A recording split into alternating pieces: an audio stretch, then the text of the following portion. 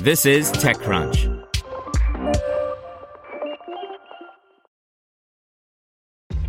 This episode is brought to you by ShipStation.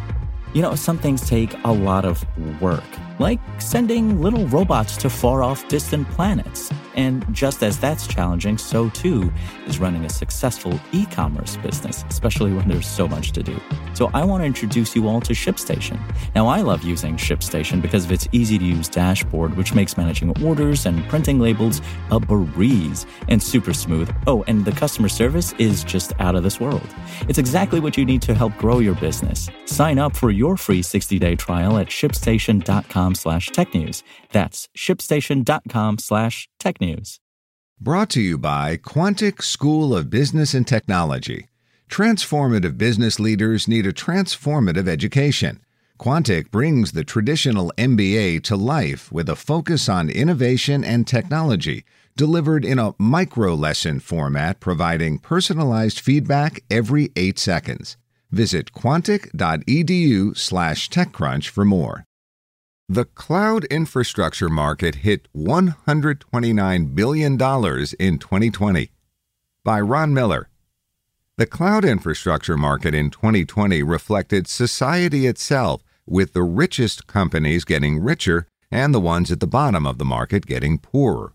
It grew to $129 billion for the year, according to data from Synergy Research Group. That's up from around $97 billion in 2019. Synergy also reported that the cloud infra market reached $37 billion in the fourth quarter, up from $33 billion in the third quarter and 35% from a year ago. I've heard from every founder under the sun for the last 9 months that the pandemic was accelerating digital transformation and that a big part of that was an expedited shift to the cloud. These numbers would seem to bear that out. As usual, the big three were Amazon, Microsoft, and Google, with Alibaba now firmly entrenched in fourth place and IBM falling back to fifth. But Microsoft grew more quickly than rival Amazon, reaching 20% market share at the end of 2020 for the first time. Keep in mind that the Redmond-based software giant has now doubled its share since 2017. That's remarkably rapid growth. Meanwhile, Google and Alibaba took home 9% and 6% respectively. Amazon is an interesting case in that it has plateaued at around 33% for 4 straight years of Synergy data. But because it's 1/3 share of an increasingly growing market, that means it's kept growing its public cloud revenues as the category itself has expanded. Amazon closed out the year with $12.74 billion in Q4 AWS revenue, putting it on a run rate of just over $50 billion for the first time. That was up from $11.6 billion the prior quarter. While Microsoft's numbers are always difficult to parse from its earnings reports, doing the math of 20% of $37 billion, it came in with $7.4 billion, up from $5.9 billion last quarter. Google brought in $3.3 billion, up from $2.98 billion in Q3 2020, and Alibaba pulled in $2.22 billion, up from $1.65 billion over the same time frame.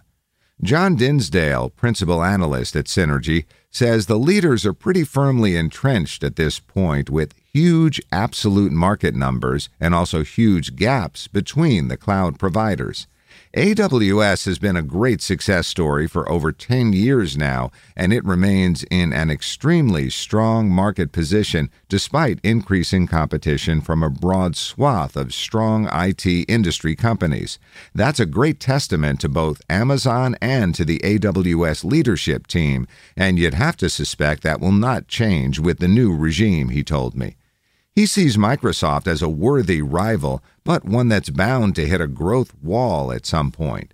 It's certainly feasible that Microsoft will continue to narrow the gap between itself and Amazon, but the bigger Microsoft Azure becomes, the tougher it is to maintain really high growth rates. That's just the law of large numbers. Meanwhile, market share at the bottom of the cloud infrastructure space continued to decline, even while the number of dollars at stake have continued to expand dramatically. The market share losers have been the large group of smaller cloud providers who collectively have lost 13 percentage points of market share over the last 16 quarters, Synergy wrote in a statement. Dinsdale says all is not lost for these players, however. Regarding the smaller players or the big companies that have only a small market share, they can either focus on specific market niches, can be based around geography, service type, or customer vertical, or they can try to offer a broad range of cloud services to a broad range of customers.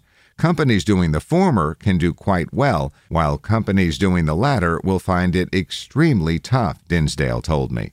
It's worth noting that Canalys has slightly different numbers, with a total market of around $142 billion and almost $40 billion for the quarter, but the percentages are in line with Synergy's.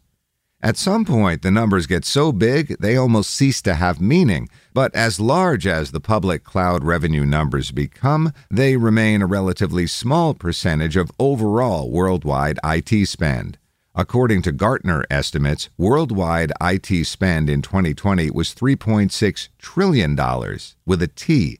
That means that cloud infrastructure market accounted for just 3.85% of total spend in 2020.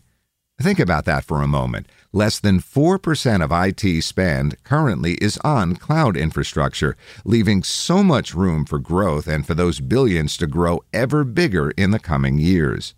It would certainly make it more interesting if someone could come in and disrupt the leaders, but for now, at least, they are going to be hard to push out of the way unless something unforeseen and dramatic happens to the way we think about computing. Want to learn how you can make smarter decisions with your money? Well, I've got the podcast for you. I'm Sean Piles, and I host NerdWallet's Smart Money Podcast. Our show features our team of nerds, personal finance experts in credit cards, banking, investing, and more. And they'll help you make the most of your money while cutting through the clutter and misinformation in today's world of personal finance. You'll get clarity on strategies to help you build your wealth, invest wisely, shop for financial products, and plan for major life events. Listen to NerdWallet's Smart Money Podcast wherever you get your podcasts.